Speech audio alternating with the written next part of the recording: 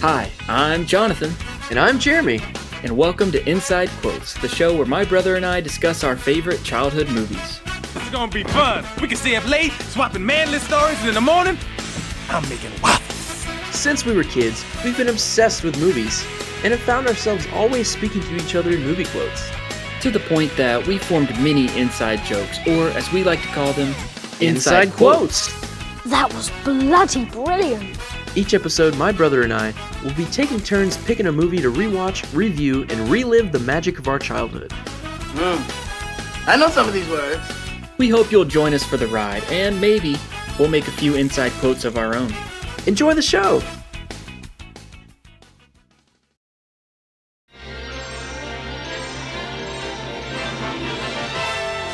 And now we're pleased to bring you our feature presentation.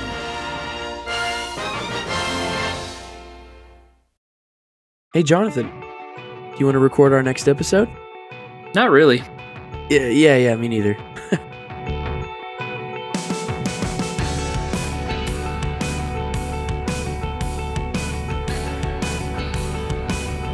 Man, the first time I saw this movie, I did not realize that was a cover. Yeah, I thought it was straight up Tears for Fears. Yeah. And then I started looking at all this, listening to all the songs in the movie and realizing they're all cover songs of like 80s music. Yeah. Oh, we're on? Oh, okay. Welcome back to episode 3 of Inside Quotes. I'm Jeremy. And I'm Jonathan. And boy, do I have a great movie for you today. I decided to choose the movie Sky High. Oh, great pick. Some people might say it's the best Disney superhero film. Wouldn't you say so? No. Yeah, I wouldn't say so either. But if you asked me in second grade, for sure. Absolutely. This was before Disney owned like every superhero either.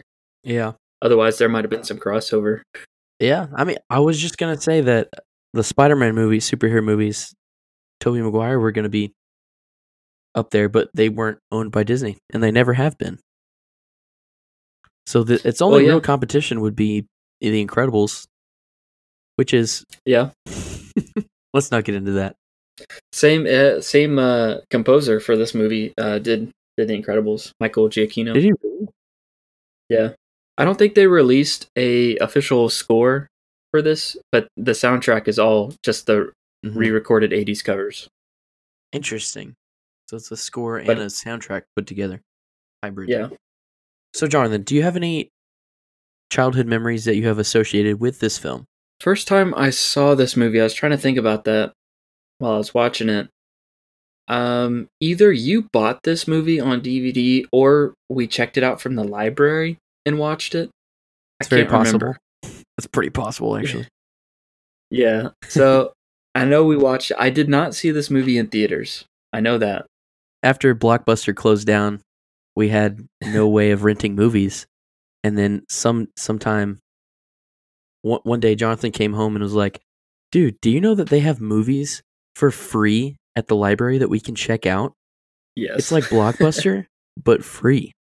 And I was like, "You're talking gibberish." And thus started a forever ongoing trip to the library. We definitely used that as our Blockbuster, going to the public library, checking out movies, and for a long time. Yeah, I probably did buy it though. Yeah, I think you may have bought it, and then I watched it because I read the tagline on it. Oh yeah, what was the tagline again? So I remember walking in Walmart and seeing this movie, and I was like, "Oh, look, a superhero movie. That sounds cool." And then I read the tagline, and it said, "A clever hybrid of Harry Potter and The Incredibles." And at the time, those are my two favorite movies. And I was like, "There's no way this could be way better than both of those movies." It's a pretty good description. It honestly is. It some would say it would rip off Harry Potter a lot, but I don't know. I think it has like a good premise, and it obviously borrows from a lot of different things. But I think it's unique enough to where it stands on its own. Yeah, I mean, it's not quite. It's a little bit higher quality than a Disney Channel original movie. but a little bit Yeah, less than any other Disney movie. It's a classic mid-tier Disney film. Yeah, I'd agree. I think when I was looking at some of the reviews for the movie, a lot of some of the criticisms was that it looked like a made-for-TV movie. It does. Which I didn't really pick up on that. Even rewatching it now, I think it still has enough production value to where I don't confuse it with like a Disney Channel original movie. Well, but the CGI in this is pretty dated. It is, and I mean, you got to cut it some slack. I mean, it was 2005 is when it came out. Yeah. And watching this as adults, we're used to 2019, 2020 style of CGI and explosions and stuff, and we're kind of spoiled with that.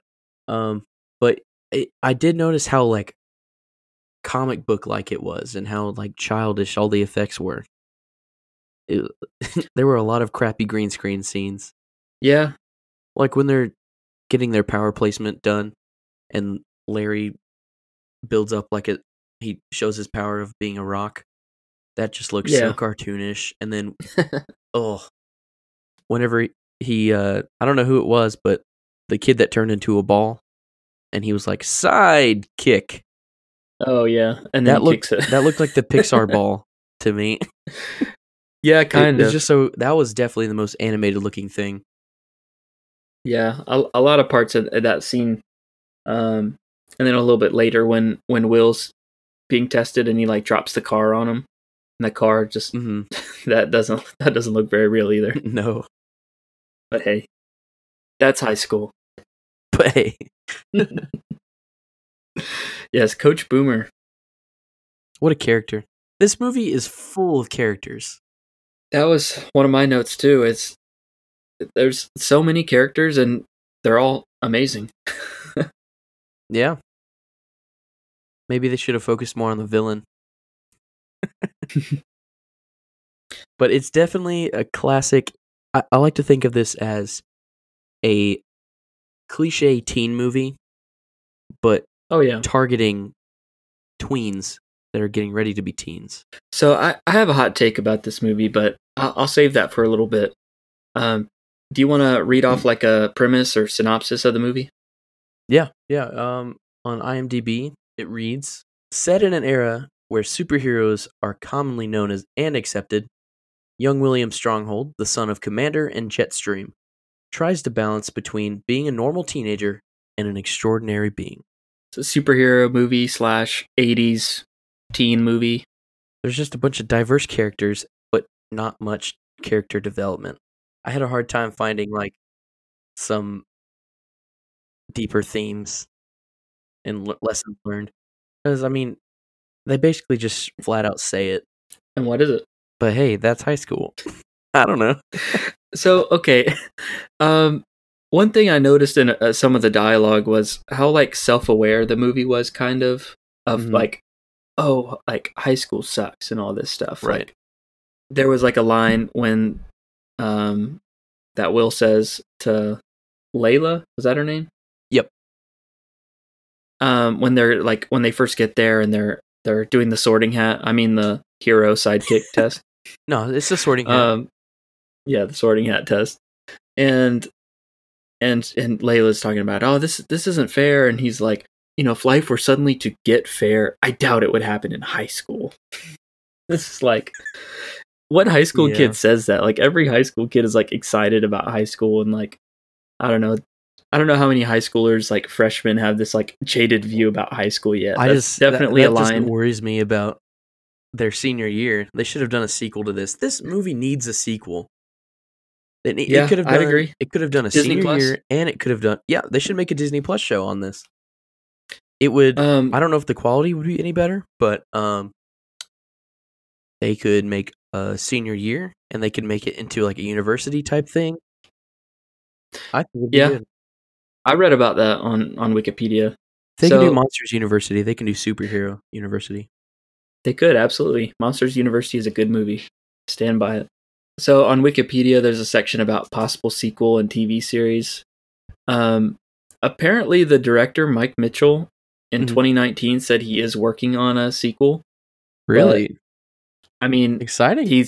maybe he's writing a script. I don't know if that means anything, but Well, in that he case, did mention it's going to be Disney Plus. Oh, for sure. Yeah. But he did say that they kind of had sequel plans when they made the movie, and that like a follow-up would have been called Save You, as in Save Save You? University. Like Save University. Ugh. Why did And they it would have call it featured- Super You?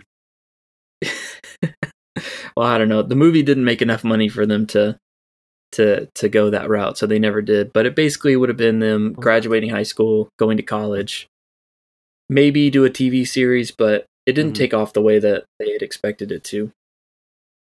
Man. Well, I'm sure the kids in the hall weren't doing anything. So, yeah, if you didn't catch that reference, there's two people in this movie that were from the sketch comedy group Kids in the Hall.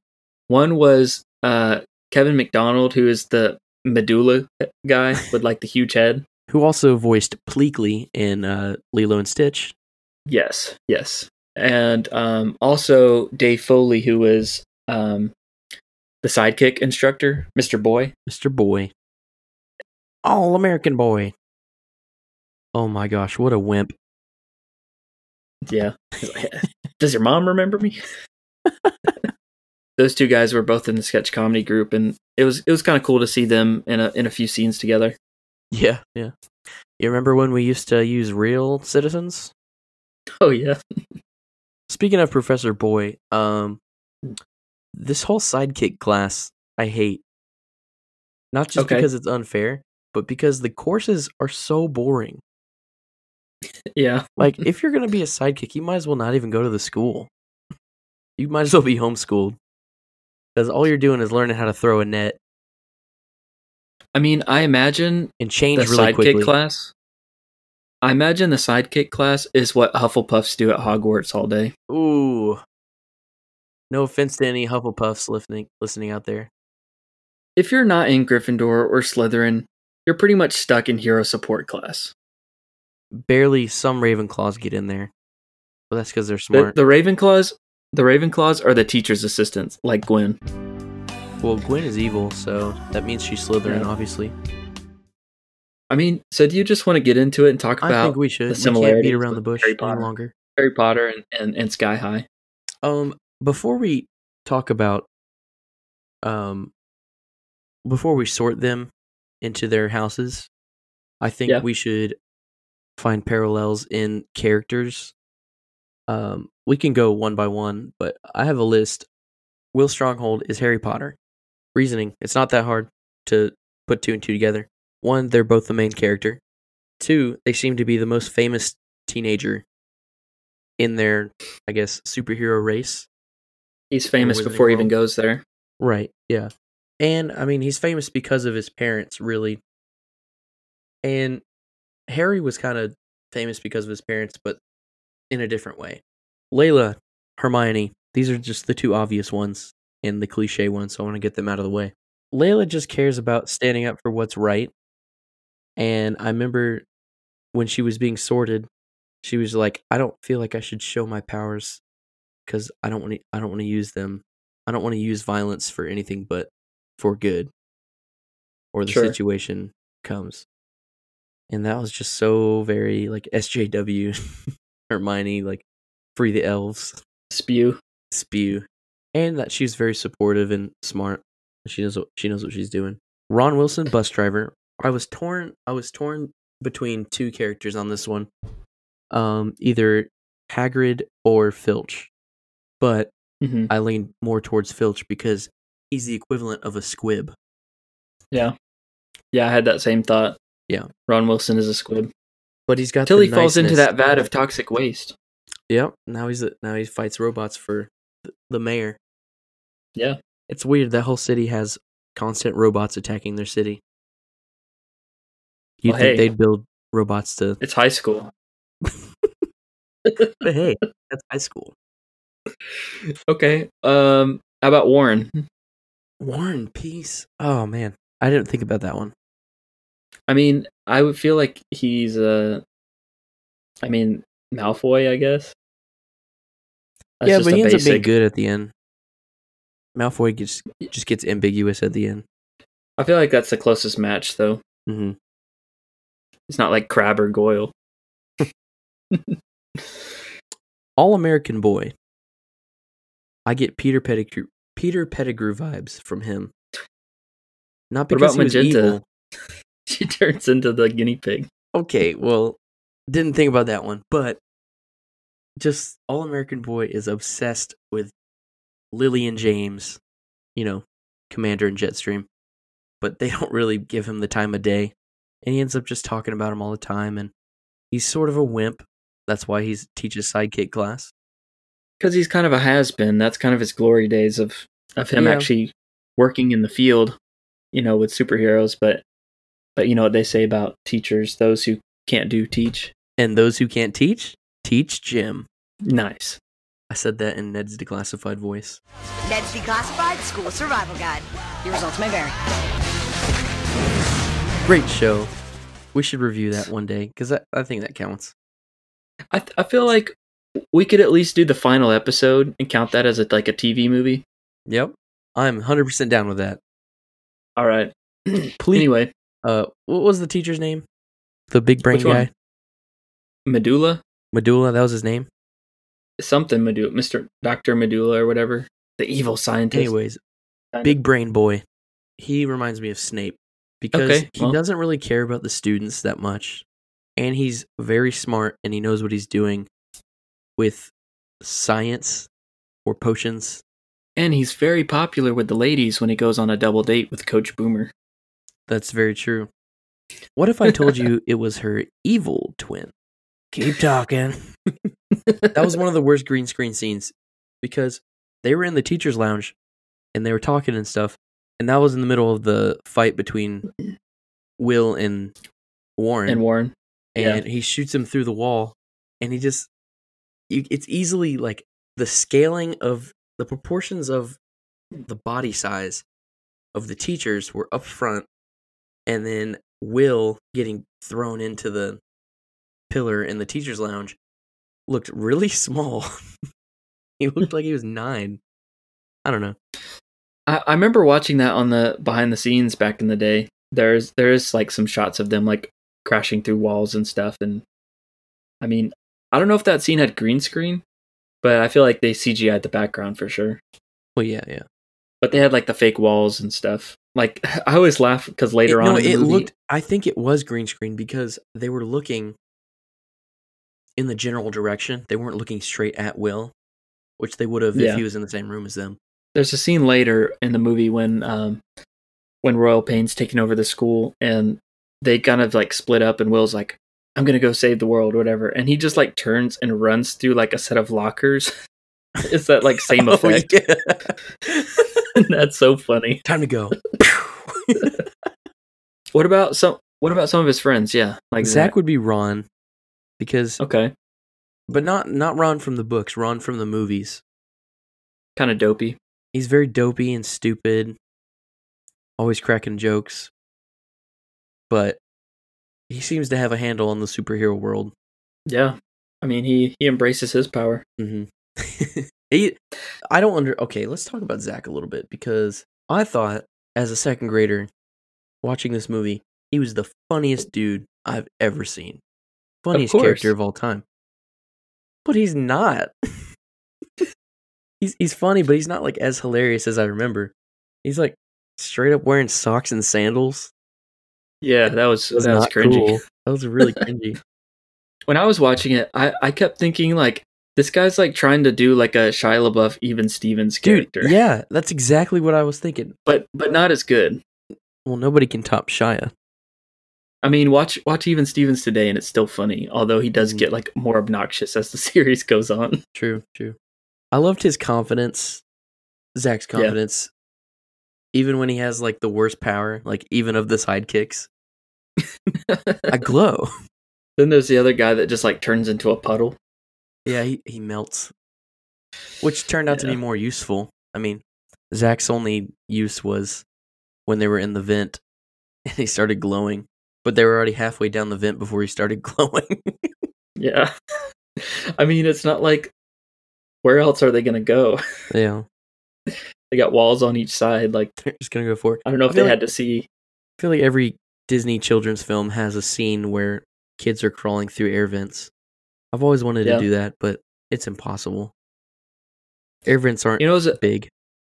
That was another classic scene that's in a ton of movies that was in this movie. It was the classic, like, the kid, like, climbs out his bedroom window and sits on his rooftop, stares up at the stars, and my parents don't understand me. Yeah, I wrote that down. And then his friend, Layla, just, like, happens to show up right at that moment and which, by the way, talk to him. Super stalker vibes from her. She just shows up out of nowhere. She just shows up in the morning on their way to school. They're best friends, though. Not from her perspective. The other sidekick was Magenta. All she does is turn into a guinea pig. It's kind of lame. Cool in certain situations, I guess.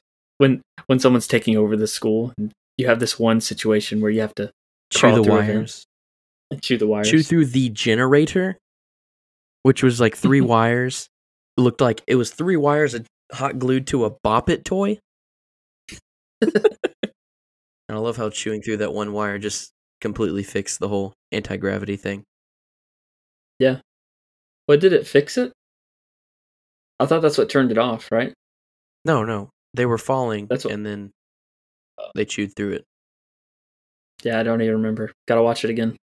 So I got a hot take about this movie. All right. As I was watching this movie, the main character, Will, kind of his looks and the way he ended up acting throughout the movie, he kind of reminded me of Greg Heffley from Diary of a Wimpy Kid. And I was like, this is just like Diary of a Wimpy Kid meets high school meets superheroes. They got dunked into the vat of toxic waste, aka the cheese touch.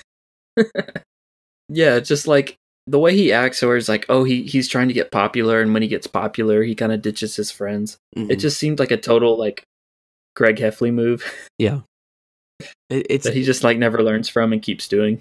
Only there's no solid Rowley, so yeah, Rowley that's is the best friend. But I think a little bit, there's kind of that theme of like trying to live up to his dad's expectations. I think that's touched on in some of the Wimpy Kid movies, but we'll get to that eventually.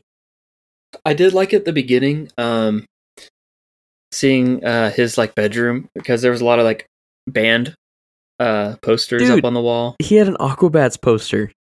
Yeah, I was gonna say that. I knew that was there because I remember watching the behind the scenes for this back in the day, and like one of the writers or the directors, like in the interviews, he's like wearing an Aquabats t-shirt that I used to own. So I knew they were fans. Explain to the listener who the Aquabats are and why we love them so much.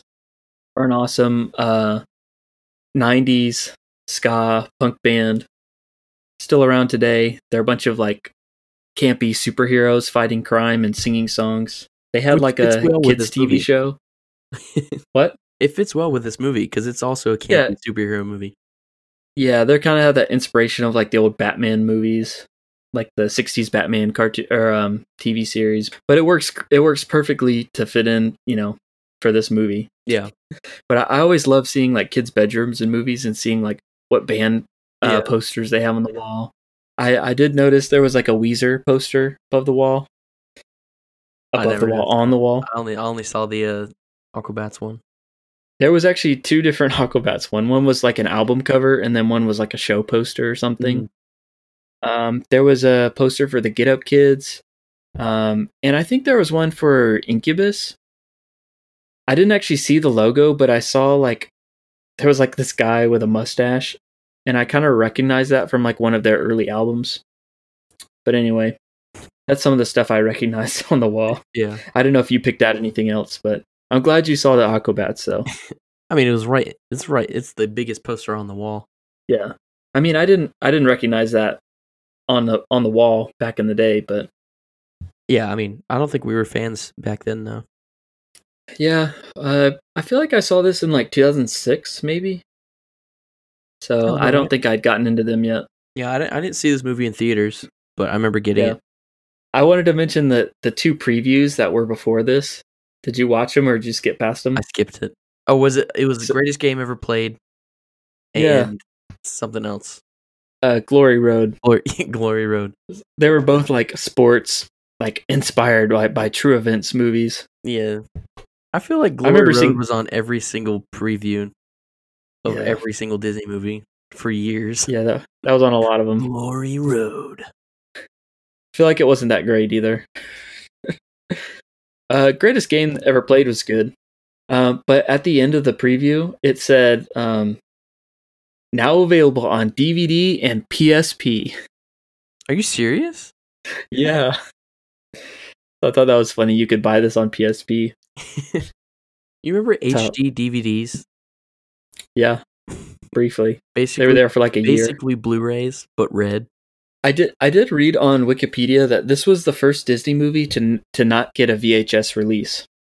Really? So, I mean, it was like 2005 or 6 by that time. So yeah, classic teen movie tropes that I've noticed. Obviously, there's the one where he climbed out on his roof, stared out into the stars because he was misunderstood. Standing up, one girl for another girl. Classic douche move. Yeah. Then he gets roped into a high school party / rager. Right. By people who aren't even his friends. And then it gets out of hand. And it ends with a high school dance. Yeah, high school dance as the climax. Just the only thing we're missing is a Max Keeble style food fight. I cannot wait for that movie. Oh, and shout out to Zach's dance moves at the end of the movie. Oh yeah, stands out. Okay, Zach was abnormally tall. Yeah, I'd never noticed it, but he's like 6'4", and everyone else is under 6 feet. They're like 5'4". Yeah, there were some scenes where he was barely out of the frame. I noticed that they had to like tilt the camera sometimes to get them all in, and that was like a director's choice, I'm sure, because every time there was one person on screen, the camera was tilted for extra focus. Yeah, I think that was a stylistic thing. Those I think it's called like Dutch angles or something like that, where it's kind of like slightly tilted, but maybe that was just out of necessity because of Zach's character was like so tall. Maybe he had like a growth spurt in between like landing the audition and actually starting recording or filming the movie. Speaking of auditions, I read about the guy that played War and Peace, which if you didn't catch the name, like when you watch the movie War and Peace, little on the nose, but still great. Which is kind of cool because his dad was a villain and his mom was a hero. Kind of says something about both of their character. That one of them's not 100% a hero or a villain, but it's kind of cool that their son is. They named him War and Peace together. War and Peace. Thought that was cool. Yeah, I read that he was like a former model, and this movie was like his first audition ever. Yeah, this was his first audition ever, and he got it. Are you serious? Yeah, I was gonna say it shows. Yeah, yeah. His acting is not great.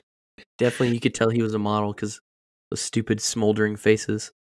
After I found that out, I went online to see if like other people kind of like roasted like his acting, but actually a lot, yeah. But a lot of people like actually liked him and thought he was like really good. So yeah, I don't know. Maybe I'm the only one. I thought he was good. I had no problems with him at all. Actually, he was the owner of the only good special effects in the movie because the fire coming out of his fists were the only normal looking things.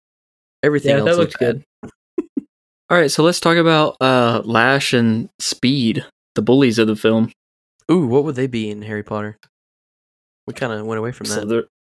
Slytherin, Crabbe and Goyle.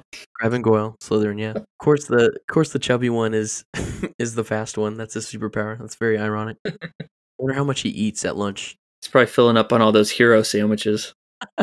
Yeah, I love that. In the lunchroom, the cafeteria lady made an announcement, and it said, "The cafeteria has specially requested for students to stop ordering hero sandwiches." One of many dumb puns and unnecessary puns that I just fell for as a kid. I would just, it's comedic gold when you're 8 years old. Oh man, hey, that rhyme. So, what did you think of the Save the Citizen scene? I thought that was really cool. Yeah, I thought Thought it was pretty cool. Obviously, still comic bookish, cartoonish. It's weird that their sports is like they don't have any sports there, but their sporting events is saving people. Yeah, and they're timed, and it's weird that they have to have a hero and a villain team. yeah. I think it would not have maybe they should have like dummies be the villains or like robots instead of like encouraging their kids to be villains. Yeah. Because obviously, like, the bullies are there in the hero track, but they're just bullies, and they're, like, always picking to be the villains. So it's kind of this thing, like, are they training them, educating them, and then using it for evil? Yeah. But there's no villain school. Maybe in the sequel we would have found out about a villain school. Maybe. You know those cutaway scenes where it's just, like, Royal Pain in full costume, and they're... looking like a Power Ranger? Yeah. The Power Ranger and the Jester, a.k.a. Dean Pelton. From Community. Uncle! They were just like, they hacked into the camera robot thing that they planted in the secret sanctum, and they were spying on them, and they were like talking about their diabolical plan in front of nobody. Whenever they went out, whenever she came over for dinner, Gwen came over for dinner with her parents. He walked her home. They were talking, and they walked him to the door, and then Dean Pelton comes out. I don't know his name, but oh yeah, he like pretends to be her dad or whatever. Your dad. He's like not intimidating at all, and I don't know why, but he should know that he's Will Stronghold and that he could like destroy him if he wanted to. I mean, he's not because he's a good guy and he's respectful. But yeah, my problem with that scene is that right after that, it cut back over to one of those scenes talking more about their diabolical plan. But it's like 11 p.m. at night, and my question is, why would they change back into their costumes, full makeup and everything, just to plot their evil plans? For that like cutaway shot where you see their silhouettes and right. they're just talking. But they're in their full costume, and like it's I didn't think about that. They get home, they change into their gear, and then explain the movie to the kids watching, and then and then change out. With that scene, I did think that he had a funny line though when he answers the door, because like they're about to kiss or whatever. You're not that boy with the 6 arms, are you? Yeah. He's like, keep your hands to yourself, whatever. Oh man. Speaking of the villains, let's talk about her motives. Okay. Because they're pretty weird. Okay, so Sue Tenney, she actually went to school with Commander and Jetstream back in the day. Right. And then whenever... well, basically they defeated her back in the day. And I guess her weapon back in the day, the pacifier. The pacifier. Like, but it backfired on her. Okay. And she became a kid. And her reasoning for doing all this is because she was a technopath, and back in the day, they didn't really treat them as heroes. They were a sidekick. Right. So she wanted to get back at all the heroes whenever she grew up again, just to take the heroes and turn them into villains. But that's like some commitment there. Like she's taken 150, 200 babies and raising them as her own just to become villains. Like, how is she going to do that? Yeah, that's like a long game. Having to raise like a long con. hundreds of kids. It's not even like if you have all these villains, they're just gonna like take over you eventually. Like, I don't know why she wouldn't just like get her revenge by like just destroying them all and starting over. Like, it's like all these people. How is she gonna turn them into villains? They still have their memories. They know what she's doing. Yeah, if she had her memories, then because she still remembers all her past. Wow. Okay, movie is like unless she's gonna brainwash them somehow. Oh, and by the way, the medulla guy can like still talk as a baby because he's got like a huge brain. Yeah. I may have and regrettably, boom, boom. I have made boom boom. Yeah, I mean, this is one of those movies where you can't really read into it too much like we are, Yeah. because it kind of ruins the effect for you. If I were Yeah. to, I would I understand. do enjoy the twist, though. But yeah, it's Like, I enjoy the twist of her being the villain at the end, but we all know that. yeah, then. but her plan itself isn't all that great. But No. by then it's the end of the movie. We just got to wrap it up. Yeah. But if I were, I love this movie because I grew up with it, and it's definitely catered towards kids. This isn't necessarily enjoyable for an adult to watch. But yeah, if I'm definitely gonna show my kids this movie in the future. But I think it's still enjoyable though, being older though. I don't know. I think we're biased because we liked it as a kid. Well, for sure, but like I think it would suck. I don't think it's that bad. It's very, very simple, and it's not very complex. I mean, you want to know what it's like a bad movie that was revolving around like kids superheroes or whatever with powers? Zoom with Tim Allen. Oh, Like that is not good for an adult to watch. no, This one that's is pretty like bad. This is like way better than that. Wow, that is a blast from the past. Zoom. And the villain in that is the kid from Air Bud grown up. I bet the effects in that is horrible too. Oh, for sure. But we're here to talk about Sky High. So the character of like Ron Wilson, I just love him so Ron much. Wilson, bus driver. Yeah, bus driver. That's his full name. He's great. I love how he comes back. Well, see, he was key to the movie because at the beginning he reveals that he's one of the few people that knows the location of Sky High. Mm-hmm. So that's how Will finds the school later on when he goes to the dance to try and stop Royal Pain. But then that did get me thinking, like, okay, well, none of the other kids knew where it was. So did everyone take the bus to the dance? I think once you go to the school, you know where it is. Well, they say at the beginning that it's always in motion to stop like villains from finding it. And so that's why he has to call Ron. That's why they have to call him at the end of the movie. I don't think Ron is the only bus driver though. Well, sure, but because I'm just saying. I noticed in some of the transition scenes, if just in a random window, you'd see the bus flying around in the middle of the day, which makes no sense because the bus isn't there. Oh, and then there's that scene at the beginning where they're going to school for the first time, and they like after they pick everyone up, they veer off onto that closed ramp and like speed up to like take off and fly to school. AKA like, the equivalent to platform 9 3/4. Yes, the flying car. But the invisibility booster must be faulty. Invisibility boosters are faulty.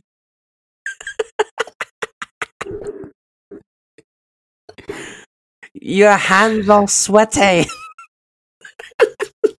Chamber of Secrets puberty voices were the worst. I went through puberty twice for this. Oh man. But yeah, I did not see any kind of invisibility booster on that bus. So like people had to have seen that taken off and flying through the sky. Bus, it's bright and yellow, and it's going off of an overpass with no end, and it falls. Right. So people probably called the police if they see it. I mean, it's on the interstate. Yeah. Someone probably saw one of those stickers on the back, like "How's my driving?" and they call and reported them. We can't really read too much into it again because it is not a perfect movie. There are some perfect movies, but this one is not. Still enjoyable, but yeah. You know who else isn't perfect? Who? I feel like the parents like aren't that good. No, like no. You can't really blame. You can't really like blame Will for the way he acts and stuff. Sometimes they're like so like selfish and like self-absorbed, I guess. Especially his dad. Themselves. Especially his dad. His dad, even his mom too. Some, but no, but they came around around the middle. Like once he came out to him as a sidekick, he was like upset about it. But then he did some thinking, and they're like, you know what? We can still be the Stronghold 3. He can always do real estate. It's like we'll fight side by side, by side. He wasn't completely self-absorbed with himself. I mean, he was like, yeah, we're still family no matter what. I just wish we could all be superheroes. But Well, it makes sense I that understand that as a dad. to develop an ego like that, and it makes sense. Maybe it makes sense why Kurt Russell later plays Ego in Guardians of the Galaxy 2. Which is also a Disney movie. Yeah. Yo, what if Will Stronghold is actually Peter Quill? So what you're saying is Will Stronghold and everyone in this movie are going to be in Guardians of the Galaxy 3. Yes. With Thor, the Asgardians of the Galaxy. If that's not the name of Thor 3, no, if that's not the name of Guardians of the Galaxy 3, I'm not going to see it. Which is a lie because it's a Marvel movie. I'm going to see it. But it needs to be called the Asgardians of the Galaxy. I think to contrast with like Will's parents though, there's Warren, whose parents.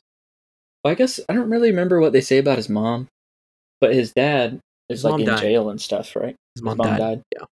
And his dad is like in jail. It's like known he's like a villain. Mm-hmm. So I think kind of one of the themes of the movie is kind of like not being defined by your parents. Mm-hmm. Yeah, kind of making your own identity. Will has to come to terms with that. All he wants to be is a hero, but he kind of like comes to terms with like before he gets his powers of like, well, I'm a sidekick, and I'm perfectly content being a sidekick. And he's also kind of like, speaking of the superhero stuff, he kind of has his own secret identity with his parents. Yeah, which is kind of neat because he's kind of pretending that he has powers, but he doesn't. Yeah, one of the lines that I pulled out from his dad was, "All I ever wanted from him was to save the world." Is that too much to ask? Like, yeah, I love that line. That is good. And yeah, with like Warren, like his dad was like a villain, and he's kind of like throwing off those kind of like villain vibes throughout the movie, but in the end, he's good, and he ends up being a hero in the end. And another thing, I guess, another thing to take away from this movie, I guess, is that everyone is talented in their own way. Yeah, you see, like all the sidekicks kind of have their own. They have like very specific power, and it all comes together in the end. They all work together and defeat Royal Pain. But yeah. Oh, at the party, here's another thing. Jetstream must be the fastest traveler of all time because she brings home pizza from Italy for dinner. But also at the party, when they come home, she says, "Your father and I fly to Europe for 2 hours, and you decide to throw a party?" Yeah. The party looked like it was going on for at least 2 hours. I would not have thrown that if my parents could get back in time, go there, go back in 2 hours. Well, they said they came back early, right? They came back early, but like, shouldn't it take more than 2 hours? Yeah. If you knew that it would take them, like, if they could get home that quick, you probably would not even risk it. Okay, so this movie also didn't really seem like... It seemed more of a Nickelodeon movie than a Disney movie to me. Hot take. Yeah, I could see that. You could see this on Nickelodeon. It would be more of a Nickelodeon movie than it would be a Disney film. Just because I get more... Has, like, the director worked on any other projects for Nickelodeon before that? I mean, now he does mostly Disney stuff, but... He was the director on Shrek Forever After. Okay. The third best Shrek movie. He did the Lego Movie 2. He did Alvin and the Chipmunks Chipwrecked. Oh. Not a great track record. He likes to steal sequels. Or squeakles. He hasn't really... He's worked more like with like DreamWorks and other studios than he has Disney. So maybe that's why it has a different feel. Has its own like essence that it just has. Yeah, you get it. Well, like the casting. The casting. I mean, a lot of the teachers are like older actors, kind of recognizable faces, and comedians and stuff. But as far as the kids go, I think the only one that was in any kind of Disney Channel thing was Danielle Panabaker. Layla. Yeah, this was her start. Yeah, I think she did a Disney Channel movie before this. Oh, what was that? Something about mail or something? Like Read It and Weep or something Read like It and that. Weep. Either that was right before this or right after. I don't remember.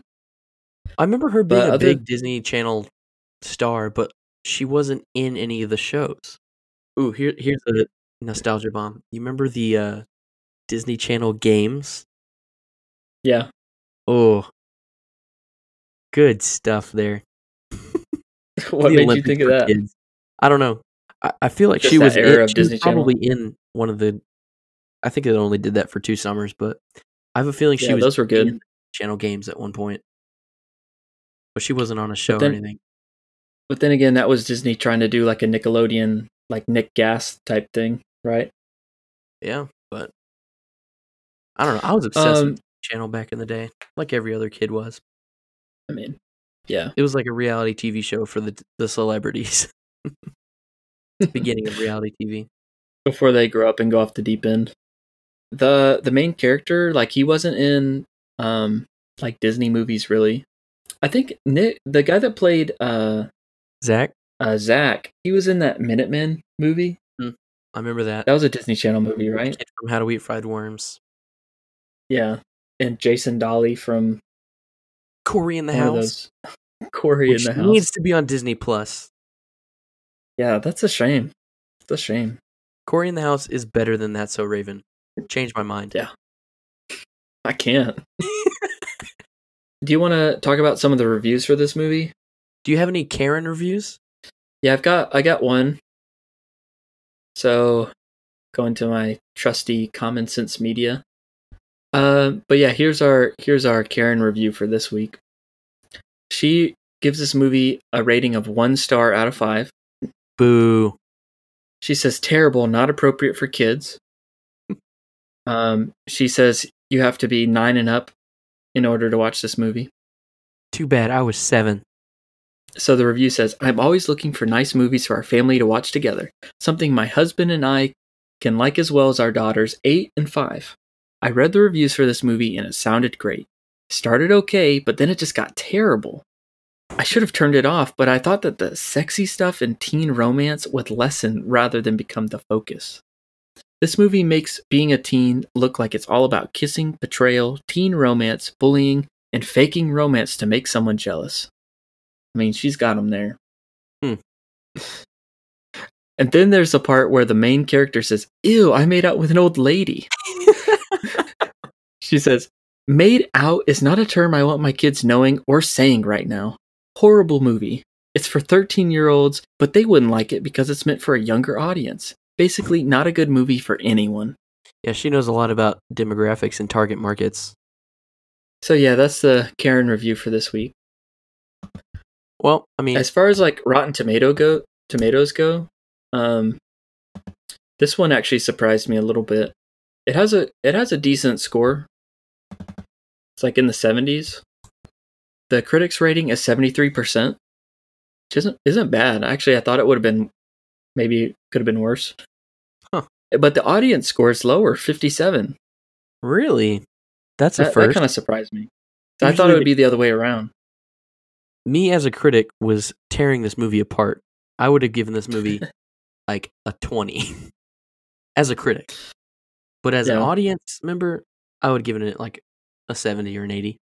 Yeah, I mean, as far as my personal, I don't know, ranking of it, I mean, I would still put it like in the 70s, I guess. I feel like it's dead on. I enjoy it. There were no standout foods. Actually, how about as far as a food, here's a contender maybe. When he's in the nurse's office and she's explaining the like superhero parent and the non-superhero parent, and she holds up the lollipop. That's true. That is it. That's for sure it. Man, that's the best tasting looking food in this movie. What flavor do you think that was?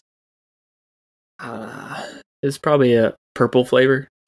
Purple flavor. But also, I feel like you have to have the tongue depressor along with it to get the really like wood grain taste. Yeah. With the lollipop. Yeah, I agree with that. That's like the only standout food. It's pretty scrumptious. Do you have any other favorite quotes that you haven't mentioned throughout the pod? Yes. Number 1. Is that your power? Butt kissery? Coach Boomer said that. Way to glow, Zach. And the sidekicks. I mean hero support. Only times 5,000 because they said that a million times. I eat lunch. I eat lunch. Oh my gosh, I made out with an old lady. Yeah, that's a great one. Not according to Karen, but the rest of them were just kind of just puns and poorly timed dialogue and not really quotable for me. The one that I thought was really funny at the beginning when they're getting on the bus, Will comes in and he sits right next to Zach and he's like, Zach, how was your summer? And Zach is like, dude, I'm not gonna lie, it was tough. TUPH, dog. Oh man. He says it so fast and everything. I barely caught it, and I thought it was so funny. He has no shame. Zach is pretty much the Chicken Joe of this movie, but not as good. He tries to be funny when he's not. Who do you think I am, Wonder Woman? Oh yeah, we didn't mention that was a cameo from Wonder Woman herself. Yep. Also, another good quote was whenever Magenta turned into the guinea pig and she was going through the vent. Zach turns to the melting kid and is like, "Oh, look at the way she runs. Her cute little legs." Like he's attracted to a guinea pig. So of course, the best line of the entire movie is the last line of the entire movie, and it's just so iconic. But it goes, "So in the end, my girlfriend became my archenemy. My archenemy became my best friend. And my best friend became my girlfriend. But hey, that's high school." It's the most rock paper and scissors. Credits. Most rock paper scissors line. I said scissors like lizards. Who are you, the lizard wizard? I'm sure the listener hates our dialogue because all we do is talk in random movie quotes that no one else has seen. We talk about one movie and then we quote the other. It's very confusing. But yeah, that's an iconic line. Cut to Bowling for Soup song credits. But yeah, Bowling for Soup covering the I'll Melt With You. Best cover. It's a great song. I'm a fan of Bowling for Soup, so I liked that cover like as soon as I heard it back in the day. Yeah. I do have things to say about that music video though. Go for it. That music video is cringy. If you've seen it, there's a music video for I Melt With You. And it's on the DVD. Or it's just special features? No, it's just on the special features, and you can look it up on YouTube, obviously. But it's just like a typical music video where the band is like playing the song, and then it cuts to like clips of the movie, like interspersed throughout the story. Oh. But it has this like side story of like near the end of the song, like some of the students like hear them playing because they're playing inside the school, and the Will's friend Magenta like comes and like sees them playing like through the door, and she's like watching, and then like then all of a sudden like her and the entire school just like comes like storming into the auditorium where they're playing the song. So then like at the very end, he has this like switch on his guitar that like pauses everything, and everyone freezes except for him and this Magenta high school girl and this like grown man. Big yeah. And that it's like implied that like, oh, they get together or something after that. There's like this like romantic thing. He just stole Zach's girl. I know. They could have easily had Zach be the front man for Bowling for Soup. That would have been even better. Well, Jeremy, it's been a great episode. Why don't you tell the people at home where they can find us? So since we just recently released this podcast, so as of right now, we only have an Instagram account and we have an email address. Email address is insidequotescast@gmail.com. So if you want to hop on over to Instagram and give us a follow, you can find us at insidequotescast, all one word. So yeah, that would just mean the world to us if you could just give us a follow and I don't know, maybe comment on some of our posts when we post something. So what are we doing next week? It's your turn. Well, next week I have decided on a great movie, and it's about a young boy. His name is Hen, re, row, win, Gardner. That's your hint. Okay. You I know what that exactly is? what that is. You know what it is. We'll see if everyone else knows what it is. Well, I'm definitely looking forward to next week because this is a great movie. It's going to be up there. It's going to be one of our first sports movies we've covered. Yeah, for sure. So we'll look forward to doing this again next week. Until then, I've been Jeremy. And I'm Jonathan. We'll see you next time on Inside Quotes.